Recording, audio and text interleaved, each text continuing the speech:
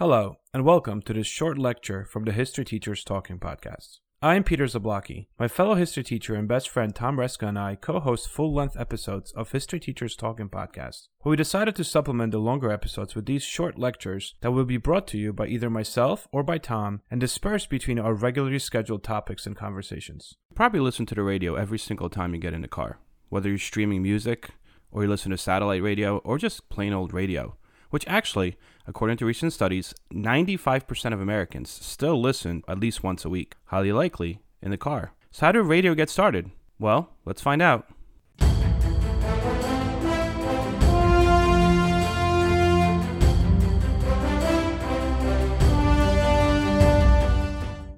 It was 1922 when Americans went mad over a wonderful new toy. It was called the radio, and it seemed as though everyone wanted to buy a set.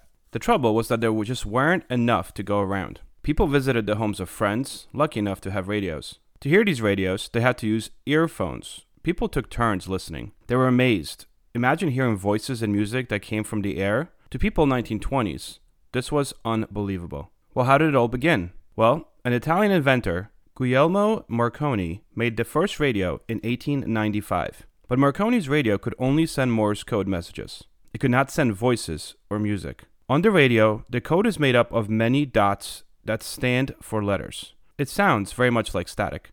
5 years later, the first human voice was sent by radio.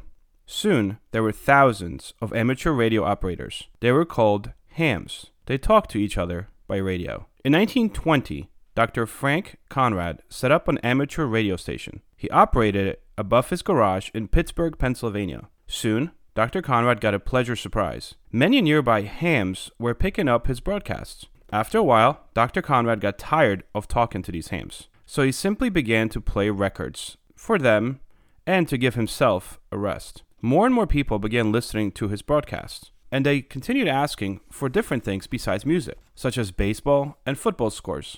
The Battle of Waterloo was one of the most famous turning points in world history.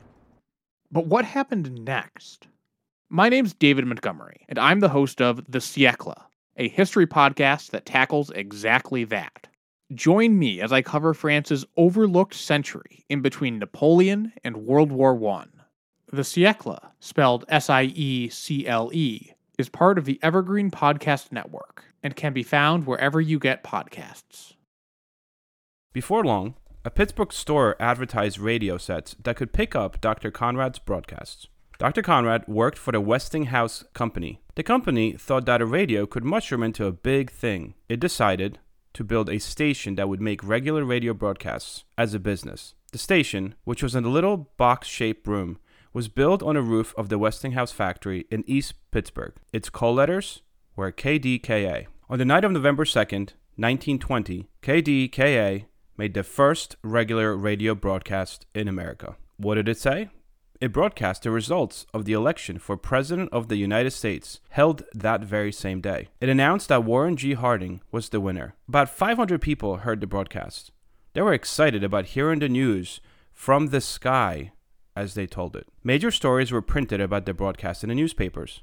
And before long, almost everyone had to have a radio. KDKA began broadcasting music by a live band. The band actually played from a tent that was set up on the roof. KDKA also broadcast church services and speeches. The next summer, another station was set up. This one broadcast an important boxing match between Jack Dempsey and George Carpentier of France. The fight took place in Jersey City, New Jersey on July 2nd, 1921. And during the fight, the radio transmitter, or the sender, got hot and began to smoke. At the end of the fight, the transmitter melted completely, but 200,000 people heard the fight before it happened. Radio was a success. Soon, stations began springing up in many parts of the United States. In 1922, Ed Wynn, a famous comedian, was about to broadcast from a studio, but Wynn couldn't work without an audience. The announcer rounded up electricians, telephone operators, and they became the first studio audience. Soon, they were laughing at Wynn's jokes, and Wynn was able to go on with the show.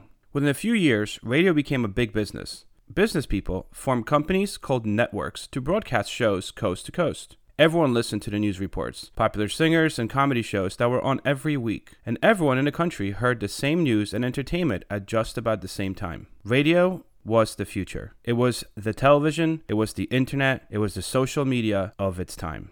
Hope you enjoyed the short lecture. See you guys next week.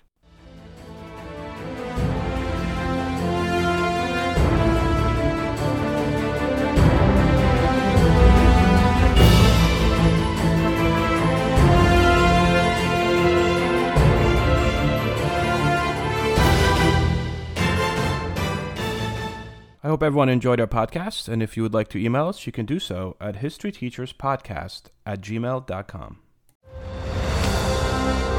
I'm Ken Harbaugh, host of Warriors in Their Own Words, a podcast that presents the unvarnished, unsanitized truth of what we have asked of those who defend this nation. As a country, we need these stories more than ever. Stories from Americans who have borne the battle, including 30-year-old remastered interviews with veterans from World War I recounting their time in the trenches of Europe, and with veterans from World War II, Korea, Vietnam, and from our most recent conflicts in Iraq, Afghanistan, and other battlefields Americans may never have heard of. Hear their stories by listening to Warriors in Their Own Words wherever you find podcasts.